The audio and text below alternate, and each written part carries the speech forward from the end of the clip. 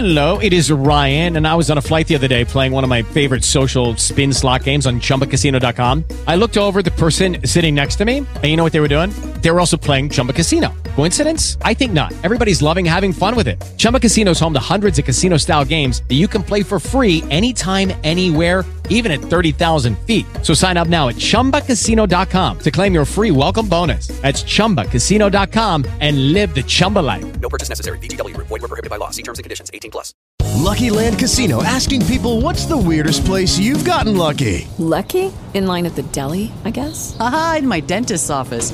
More than once, actually. Do I have to say? Yes, you do. In the car before my kids' PTA meeting. Really? Yes. Excuse me, what's the weirdest place you've gotten lucky? I never win and tell. Well, there you have it. You can get lucky anywhere, playing at LuckyLandSlots.com. Play for free right now. Are you feeling lucky? No purchase necessary. Void where prohibited by law. 18+. Terms and conditions apply. See website for details. 3, 2, 1, 0. All engine running. Liftoff. We have a liftoff. It is 5:09. I'm Erickson, back again today for the fourth hour of radio. The phone number 404-872-0750, 1-800-WSB Talk. Filled in for Herman Cain this morning when the big breaking news happened, and we need to review the big breaking news because it is big. The Supreme Court 9-0 decided to instate President Trump's travel ban for the very reasons you can imagine they decided to reinstate the president's travel ban. That is, it is perfectly within the power of the president to do what he did. The president of the United States has the power to restrict immigration in the United States. They made two exceptions to the reinstatement of the order. The first exception is the plaintiffs, the named plaintiffs in the lawsuit. The injunction doesn't apply to them. Now, that's somewhat humorous. The Supreme Court has a sense of humor here because none of the plaintiffs are actually affected by the case. They were filing it on behalf of other people. Now, the second one is somewhat more directly related to the plaintiffs, but not the plaintiffs, and that is people who have pre-existing relationships to individuals and entities in the United States. So a spouse or close relative of someone who lives here, an employee of a major multinational company that's headquartered in the United States, so a Google or an Apple or a Microsoft, things like that, those people will be allowed to come into the country. But refugees are now blocked from coming into the country for 120 days. And people from those six countries in the Middle East, what are Iran, Iraq, Syria, Sudan, and Libya, they are prohibited from coming into the country now. This is actually a very big win for the President of the United States, which is why the media has immediately shifted to the health care bill and is completely ignoring this because they all said it was going to be unconstitutional. You had Jeffrey Toobin on CNN running his lips saying there's no way the Supreme Court would do this. The lower courts were right. Well, the Supreme Court 9-0. Ruth Bader Ginsburg and Sonia Sotomayor agreed that the president has the power to temporarily block people from coming into this country. Big win for the president. Big win for executive power here. Even Neil Gorsuch, who is skeptical of executive power, did this. And the most amazing thing is that they did it without an opinion. It was a per curiam decision, which means that the court just issued this as the Supreme Court. There was no name attached to it. 9 of them agreed to do it. Without any order, just said the president has the power to do this. After all of these legal experts coming on TV saying the president didn't have power, the lower courts got it right 9-0. The Supreme Court says, yes, the president can do it. Just ridiculous. Reminder that many of the supposed legal experts on TV, it's a bunch of BS. They're liberal activists. The other thing the Supreme Court did, which has implications for Georgia because Georgia has a Blaine Amendment, and this is the Trinity Lutheran Church of Columbia, Missouri versus the state of Missouri. This is the case where the preschool that is run by a church applied for a state grant to put recycled tires on its playground instead of wood chips. The state turned them down solely for the reason that they were run by a church. Even though the playground is accessible to the public, it is a public ministry of the church. It does outreach, on and on and on and on. The Supreme Court said you can't prohibit a group from accessing federal funds if the sole basis for doing that is that they are religious. Now, Neil Gorsuch, interestingly enough, did a concurring decision where he says he doesn't think that this question of status versus action is sustainable. See, what the Supreme Court did today is they said you can't deny people federal funds just because their status is Christian. What if they argued that it wasn't that these people were Christian, it was that these people were using the playground as a church ministry? And Sonia Sotomayor in her dissent, by the way, very, very hostile. A Democrat friend of mine has said to me repeatedly through the years that the most hostile people to religion are lapsed Catholics. So Sonia Sotomayor, in this dissent, she doesn't even sign off as I respectfully dissent, just I dissent. And she begins it with, never ever has the Supreme Court done this. And her point is that this playground is a ministry of the church. And because the church calls it a ministry, it is performing a religious function by providing education to low-income children. See, Sonia Sotomayor knows the next fight is coming, and that fight is over school choice and school vouchers. Can religious schools compete? Can parents direct government funds to private religious schools for their kids' education? And this case, they tried to narrowly tailor it with a footnote. And that is footnote 3 in the case that says this only applies to school playgrounds. Interestingly enough, only 4 justices of the Supreme Court would go along with this. So if you read the case, it's very funny how the case starts. Chief Justice Roberts writing for the majority except for footnote 3. Because they couldn't get more than 4 people to sign off on the footnote. Thomas and Gorsuch both wrote concurring opinions saying they dissented from the footnote that this case applies to more than just playgrounds. But otherwise, it was 7-2. Breyer and Kagan signed up with Alito, Thomas, Gorsuch, Roberts, and Kennedy.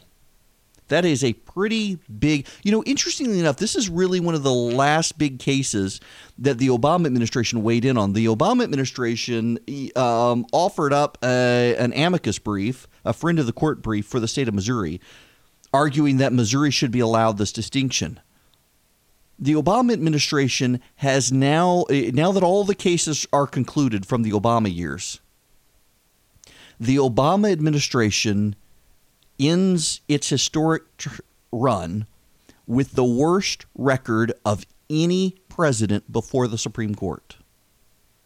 The Reagan administration, for example, won 76% of the cases argued before the Supreme Court. The Bush administration won 63% of the cases argued before the Supreme Court. Bill Clinton won 65% of the cases argued before the Supreme Court. Barack Obama won 50%.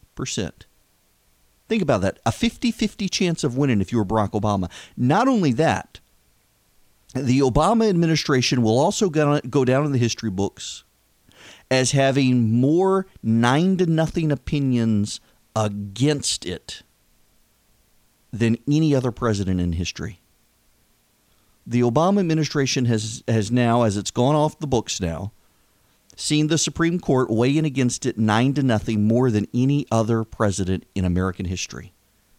That's pretty amazing as the Supreme Court wraps up its term. Now, Justice Kennedy did not retire. I didn't expect him to retire today. There's been big rumors that he would retire. A lot of people are saying with the other case the Supreme Court's decided to take for next year, he may stick around. That would be the Masterpiece Cake case. The facts of this case are pretty disturbing.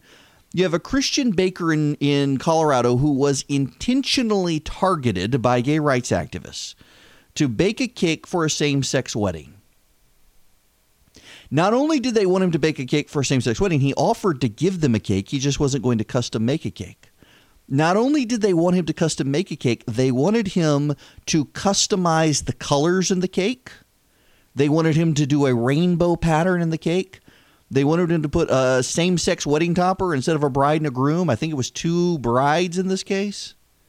They wanted him to do all this extra work, and he said, no, I'm sorry. I'll give you, I pre-make wedding cakes, and you can take one of these wedding cakes, and you can put your own topper on it.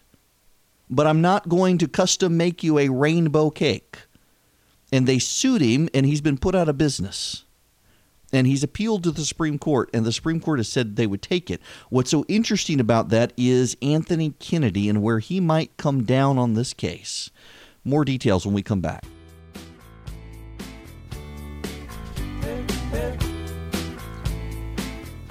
Man, I've got some angry friends emailing me right now. Oh, things I can't talk about on the radio. Okay, so the Supreme Court is taking the Masterpiece case. Now, last year, the Supreme Court declined to take the case of Barronelle Stutzman. Barronelle Stutzman is a florist in Washington State, and she refused to provide flowers for a same-sex wedding. And the men involved did not file a complaint. What happened was the Attorney General of the state of Washington read about it on Facebook, and he decided to sue Barronelle Stutzman. The men did not cooperate in the litigation, but she's lost her business. This was her parents' business, and she's the second-generation owner. The business is now lost. It looks like her home is going to be lost. They are in the process of contemplating a local court judge on whether or not they'll also take her 401k to pay the fines. The Supreme Court didn't take that case, and one of the big reasons people speculated they didn't take that case is because it would have been 4-4, and Antonin Scalia was not there. So that what makes that interesting is that if Anthony Kennedy, this isn't a hard game to play. If Anthony Kennedy was going to rule against Barronelle Stutzman, he would have gone on and taken the case, knowing that all of these cases are coming down the pike. But Kennedy did not go along with the 4 liberal justices, so they did not take the case. So they let the lower court stand against Barronelle Stutzman. Well, suddenly they are taking the case. And because they are taking the case, it looks like maybe Kennedy is going to stick around and side with the Christians on this one after imposing gay marriage on the country, allow Christian businesses to opt out. We'll see. You can only play this so much, but you see how this shapes up. It's interesting, fascinating decisions from the Supreme Court today. They are also, they decided to decline to rule that concealed carry is a constitutional right. There was a case out of California where an individual sued claiming that he had the constitutional right to carry his firearm in public, and he lost the case. The Supreme Court has refused to go down that path. We'll see. Well, the other thing to come out of the Supreme Court today is that the court, by and large, is moving to the right with Gorsuch. Very, very conservative decisions from Neil Gorsuch. He's to the right of John Roberts. He's to the right of Sam Alito. Most people thought he would line up a bit with Sam Alito. He's more of a Clarence Thomas. Now, when we come back, the CBO score on Obamacare, I got people fighting about it on email right now.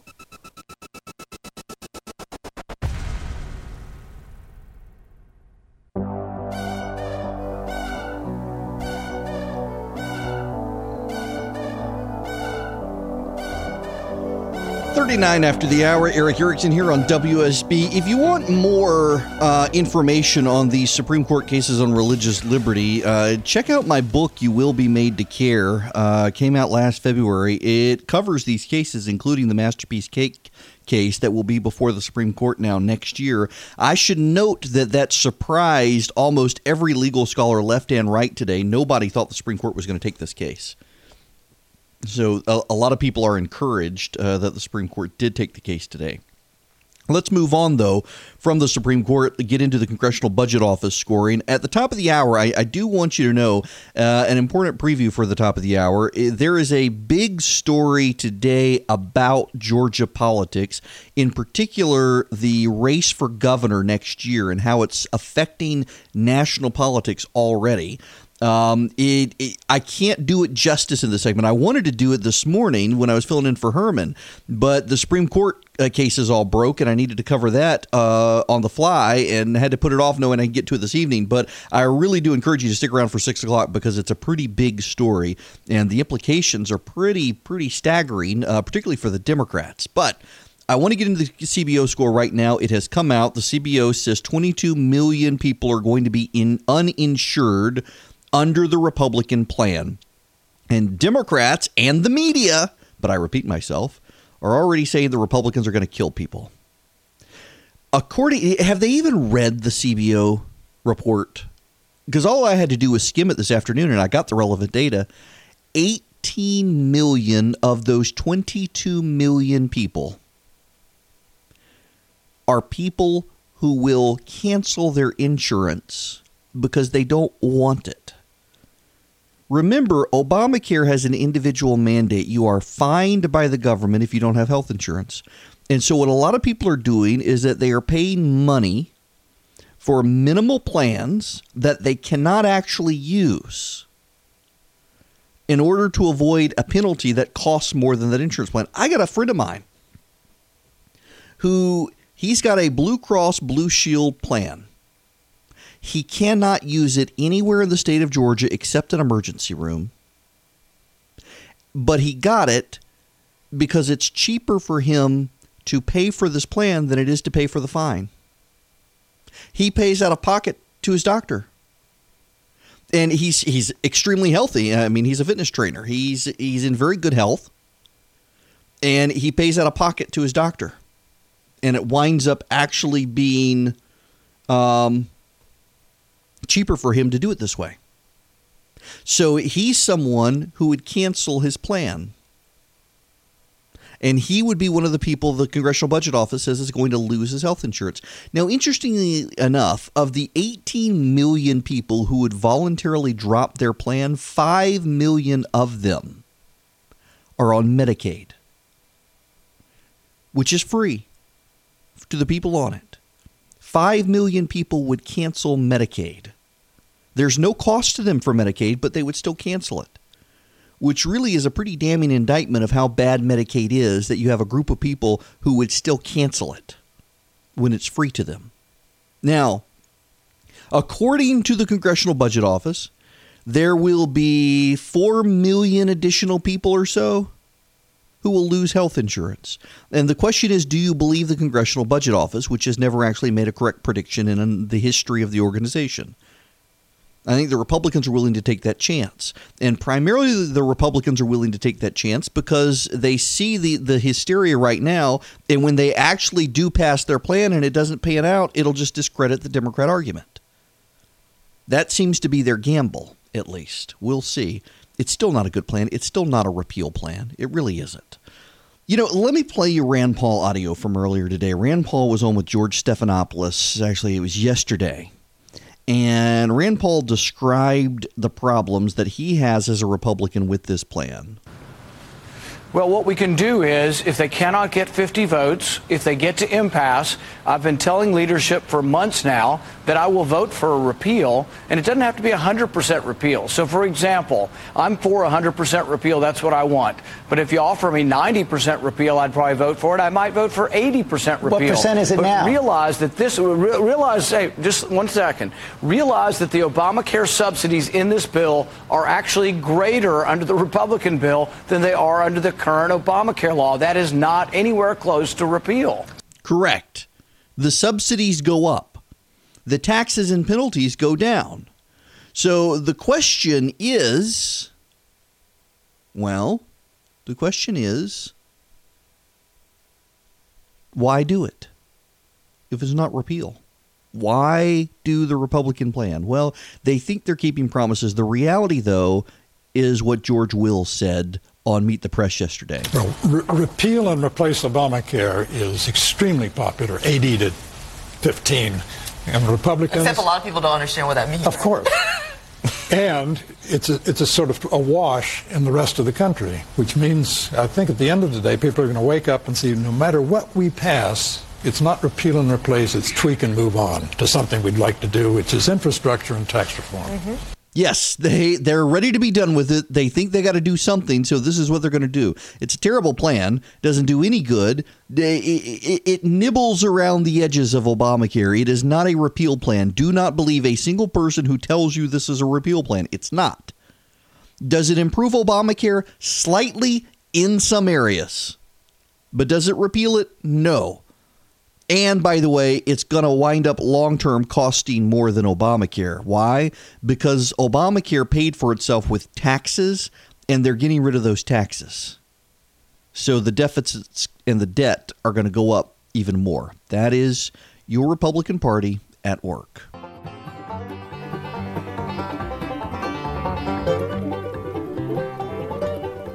.53 after the hour, Erick Erickson here, News 95.5 AM 750 WSB. Please stick around for the top of the hour. This amazing national story now about the Georgia gubernatorial race that hasn't even really happened yet. Oh, and you should know the New York Times has conducted a review now based on the Secretary of State's finalized data of turnout in the Karen Handel-John Ossoff race, and she, by the way, being sworn in this evening in Washington. And it turns out that the Democrats could have turned out every Democrat possible in the 6th congressional district, and they still would have lost the race. So the upshot for Democrats here, according to the New York Times, is that their base really is motivated, and they really are showing up. And that looks good for 2018. The downside for Democrats is twofold. Black voters didn't show up. And two, why did they spend $30 million in a race where there weren't enough Democrats to win, even if they all showed up? Think about that one for a minute. Supposedly, by the way, they're running a profile in roll call, a hagiographic profile of John Ossoff's campaign manager, who they note in the profile has lost every congressional race he has ever worked on. He has lost. And yet they're heralding him as the savior of the Democratic Party, who's going to be in high demand and who is fit and qualified to run a presidential campaign. This is the second coming of Robbie Mook, I guess, Hillary Clinton's campaign manager.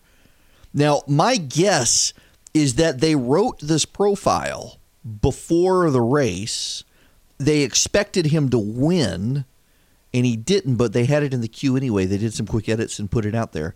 Ridiculous to think that this guy is being promoted as some sort of savior of the Democratic Party when he just wasted $30 million on a race. The New York Times review of data shows they couldn't win. In a divided field with a runoff, they couldn't win. Even, remember, folks, the Democrats were able to go in and get a district court to reopen voter registration so they could go out and handpick people to go register to vote. And they did. Several thousand people went.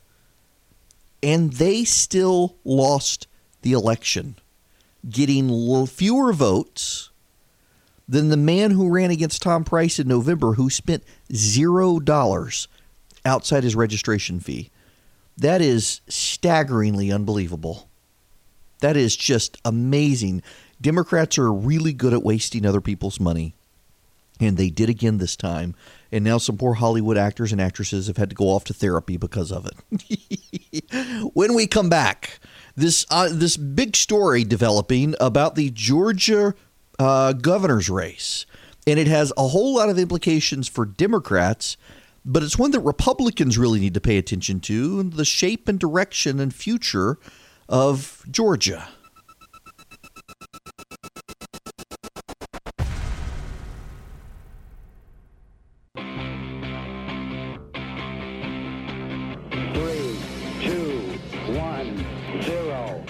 engine running.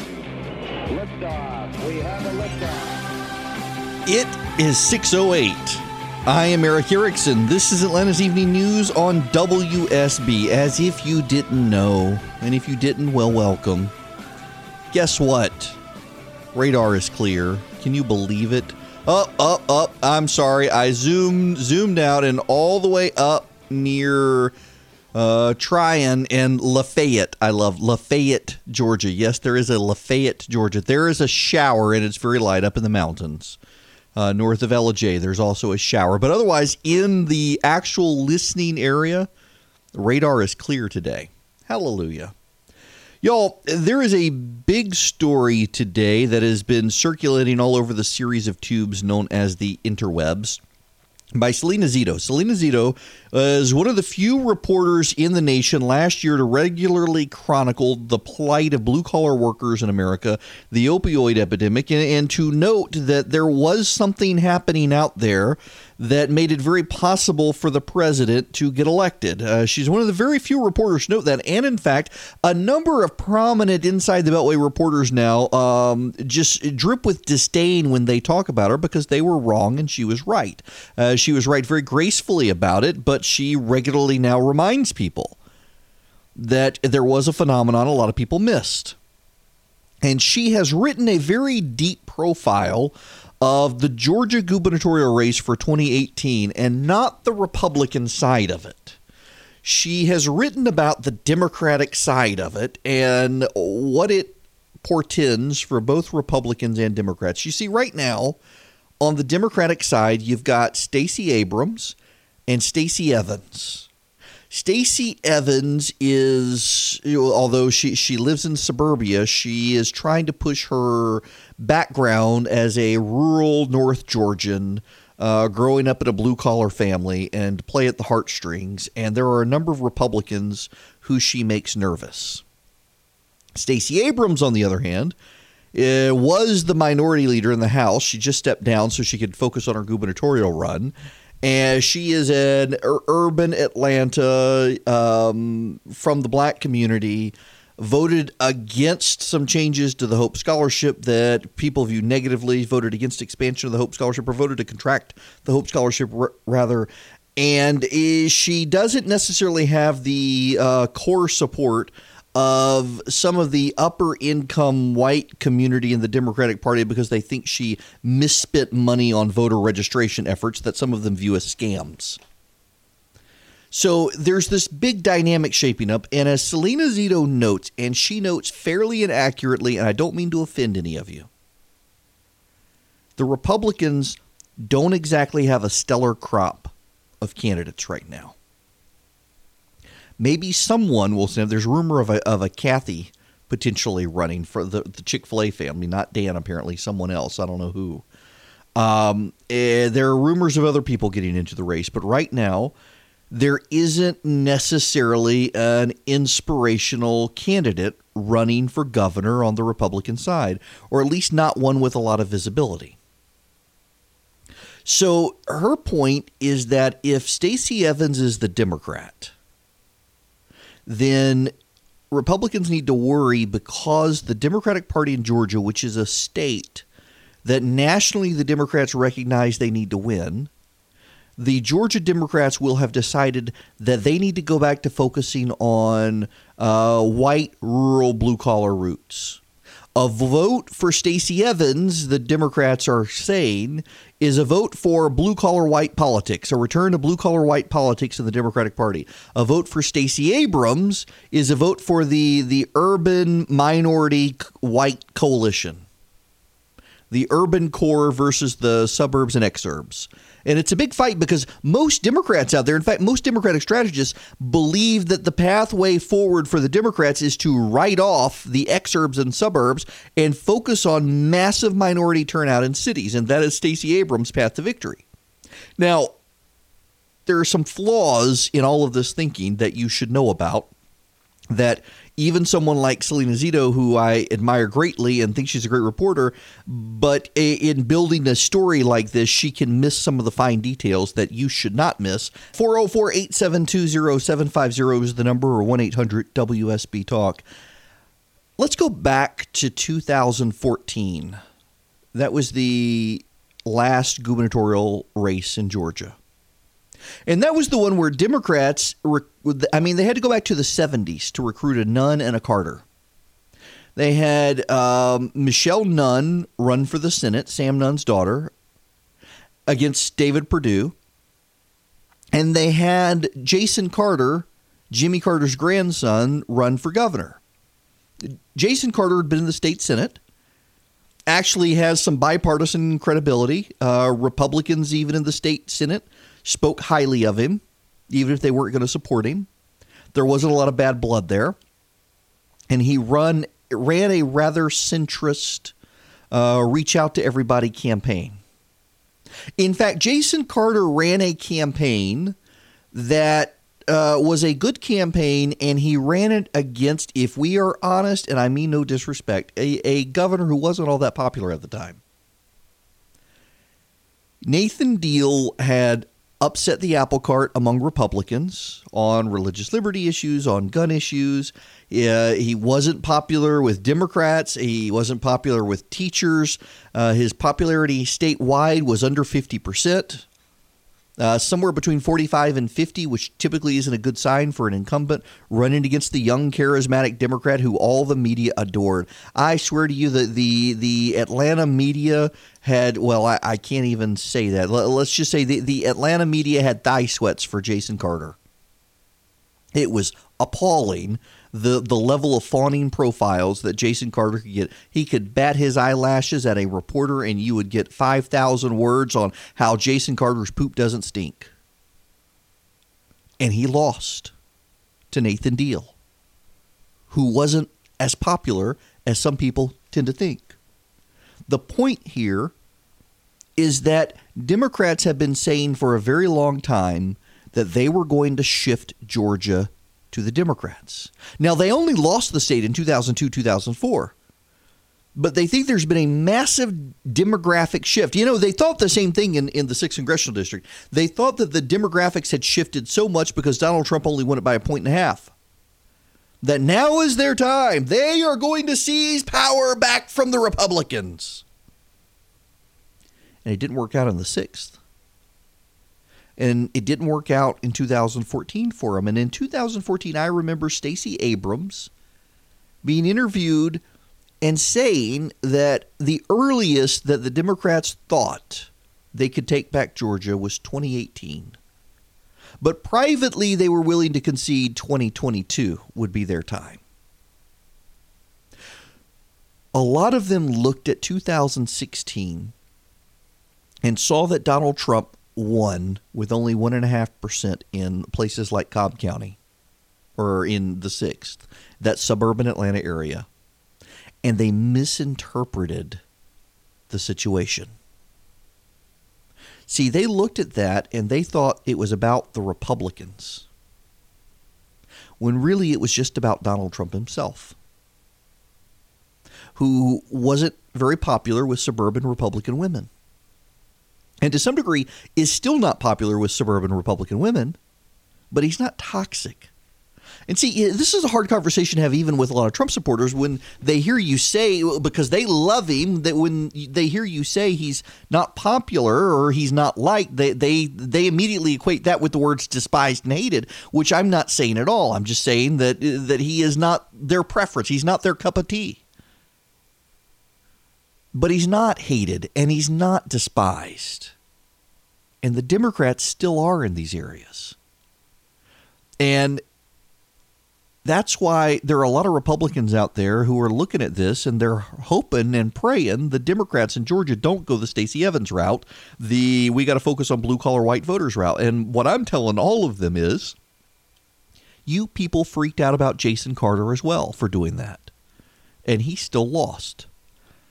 When you're looking at a slickly produced video, a biographical video designed to put Stacey Evans in her very best light, and it connects with blue-collar, people of faith, white voters from rural Georgia, that's the design of the video. It's designed to upset the apple cart. It's designed to make Republicans nervous, to build buzz among Democrats that this is the horse we should back. but it doesn't mean she's going to win governor. And what I suspect is going to happen again in 2018 is we're going to see a bunch of Democrats pour a bunch of money into Georgia, just like they did in 14 and 16 and 17, saying now's our chance, now's our time, but it's still not going to be.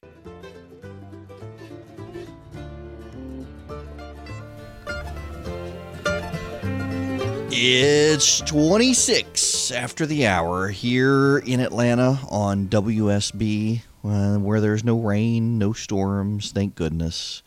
Y'all, it is the 10th anniversary of the iPhone. Now, this is actually probably a bigger deal than what a lot of people want to acknowledge. And, you know, full disclosure, if you're a regular listener to this program, you know I'm an Apple junkie. I mean, I would, until they tore it down recently, I would go to New York and walk 7 times around the cube and pray to Steve Jobs each time when I would go on my Hajj to the Apple store in New York City. I totally am a cultist, totally, when it comes to Apple. But you still have to recognize that the iPhone, there may not be in our lifetime another technological product that so fundamentally changes technology. And I don't mean that hyperbolically, but when you think about what did phones look like the day before the iPhone, there were no phones that looked like it. The one that came the closest still had a slide-out physical keyboard. You're hard-pressed now to find a phone that has a physical QWERTY keyboard on it. The whole thing has changed. The way you use the internet has changed. The way you talk to people has changed. And, you know, I got to say, one of the things that society did with the cell phone is they traded quality for convenience.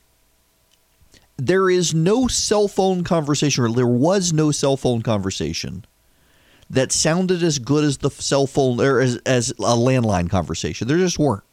Cell phone conversations are typically worse in quality.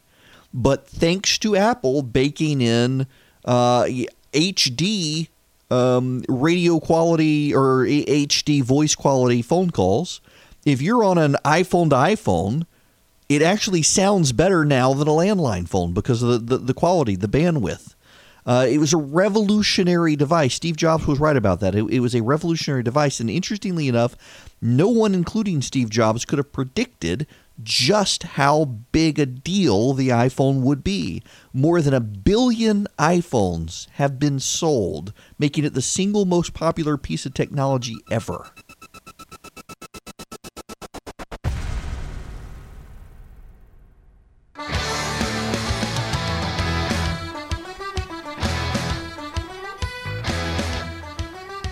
It is 6:39, and I am Erick Erickson. This is WSB. Okay, so they've got me doing some sort of prize giveaway thingy. Well, half of it.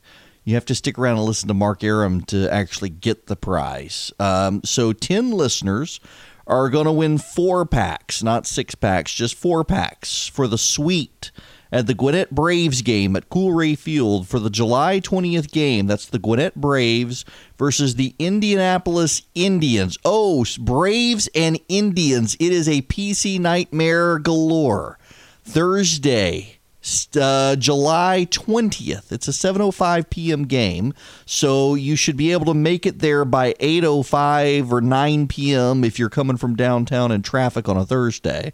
The Gwinnett Braves versus the Indianapolis Indians. The Mark Aram Show is going to be broadcasting from the Mega Suite there, 7 p.m. to 9 p.m. Mark's going to be there, Longoria, Buford, Charlie's going to be there. And it looks like 40 of their closest friends if all this goes according to plan. So now, apparently, what I'm supposed to do is tell you that during Mark's show, sometime in the first half hour, you're going to hear a sound. And when you hear the sound, you can call and win tickets or some such. And what is the sound they're going to hear? Where is Hector? That's like the dumbest sound ever they could have picked, isn't it, folks? My goodness gracious. What a waste. But nonetheless, when you hear that sound this evening, I personally wanted to get Mark to say something like onomatopoeia or something. But nope. They wanted to go for the world news tonight, where is Hector garbage? And so that's what they chose. They didn't ask me.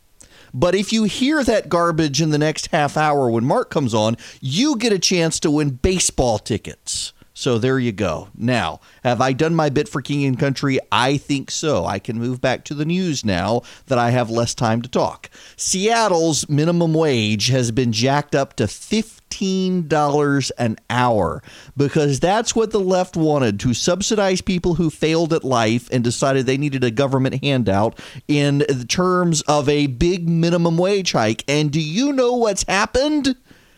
Exactly what I on this here program told you would happen. Unemployment has gone up. Not only has unemployment gone up, but benefits have gone down. There's a new study out. It is, a University of Washington. A team of economists at the University of Washington, which means a group of liberals at the University of Washington, have released a study on the impact of the $15 an hour minimum wage. And it turns out that the poor people getting the minimum wage now earn less per month than they got before. Why? Because they've cut the hours that low-wage workers can work.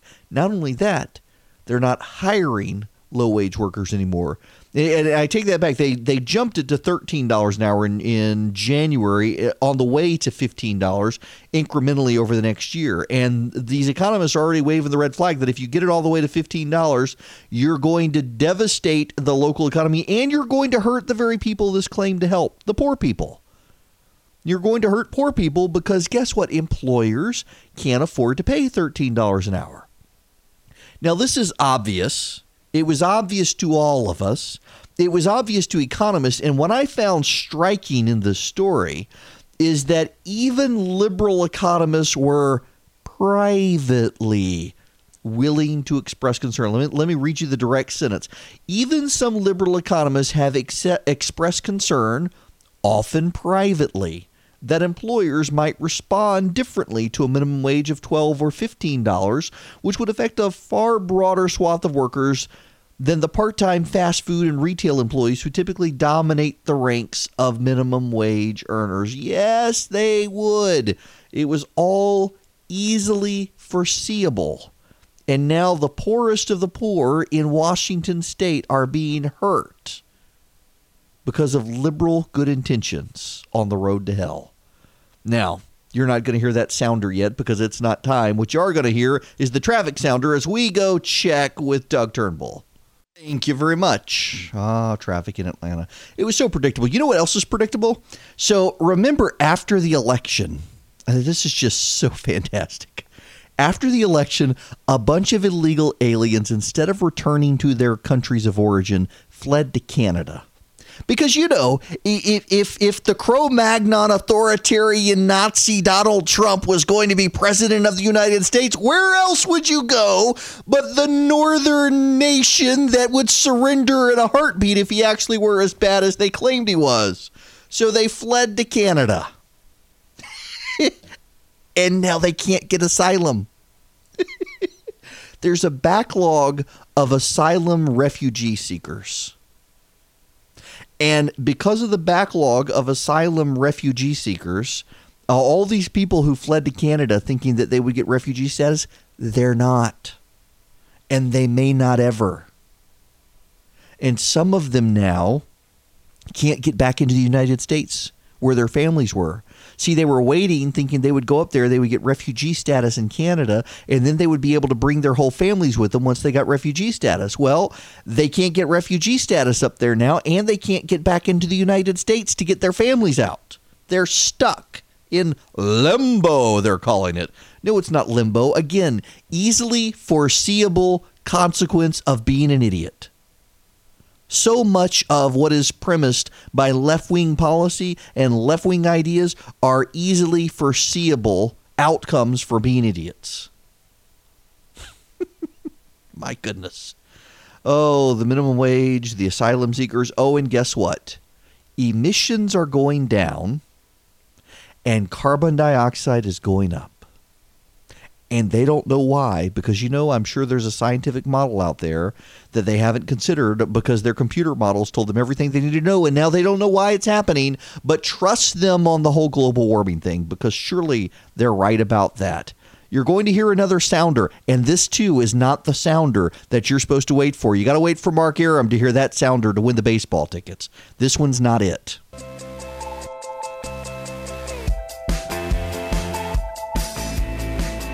.54 after the hour. It is I, in my 5th hour of radio, ending my 5th hour of radio. Oh, my goodness. Hey, want to hear the most annoying sound in the world? Guys! Well, now there's an even more annoying sound in the world. Let's play it. Where is Hector? When you hear that in Mark Arum show in the next 30 minutes, you can win baseball tickets. Yes, seriously, when you hear that sound. Of all the sounds in the world to play, that's the one they picked. I just had to give them a hard time. All right, before we get out of here, I got to tell you guys that, they're lining up the book tour now for October. And there are several breweries where we may be going to. And if you pre-order the book before you wake, you can bring it and I will sign it for you. I will. And if you want to pre-order the book, you can text the word WAKE to 444-999. There's also a big story that just hit the wire in the past few minutes. CNN has gotten rid of 3 journalists, and not just any 3 journalists, but a Pulitzer Prize winner has been tossed by, he resigned. He was forced out. So CNN over the weekend ran a salacious story about Anthony Scaramucci, who was one of President Trump's campaign chairmen. And they said that he had dealings with the Russians and a Russian development fund, and there's speculation that he and Jared Kushner were directing funds into the United States from the Russians to help the president. It was a big, salacious, scandalous story. And it wasn't true at all. CNN went so far as to delete the entire story, and they have fired these people. It is, what are their names? Just because, they're going to be hired by the New York Times or someone, no doubt. Thomas Frank, who wrote the story, Erick Lichtblau, who was the editor of the unit, and Lex Harris, who was the editor of CNN Money. They've all gone. Frank worked for USA Today and Newsday for 3 decades until he came to CNN. Lichtblau was a veteran of the New York Times, won the Pulitzer Prize for reporting in 2006. He was hired by CNN 3 months ago. And Harris was the executive editor of CNN Investigates and the executive editor of CNN Money. They're all gone. Running garbage stories because you believe them, and they have bad sourcing, but they comport to your worldview of the president, can even get you fired at CNN. Good for the network, showing some integrity in this story. All right, folks, remember, hear the annoying sound with Mark Arum in the next 30 minutes, and I will return to you without an annoying sound tomorrow night.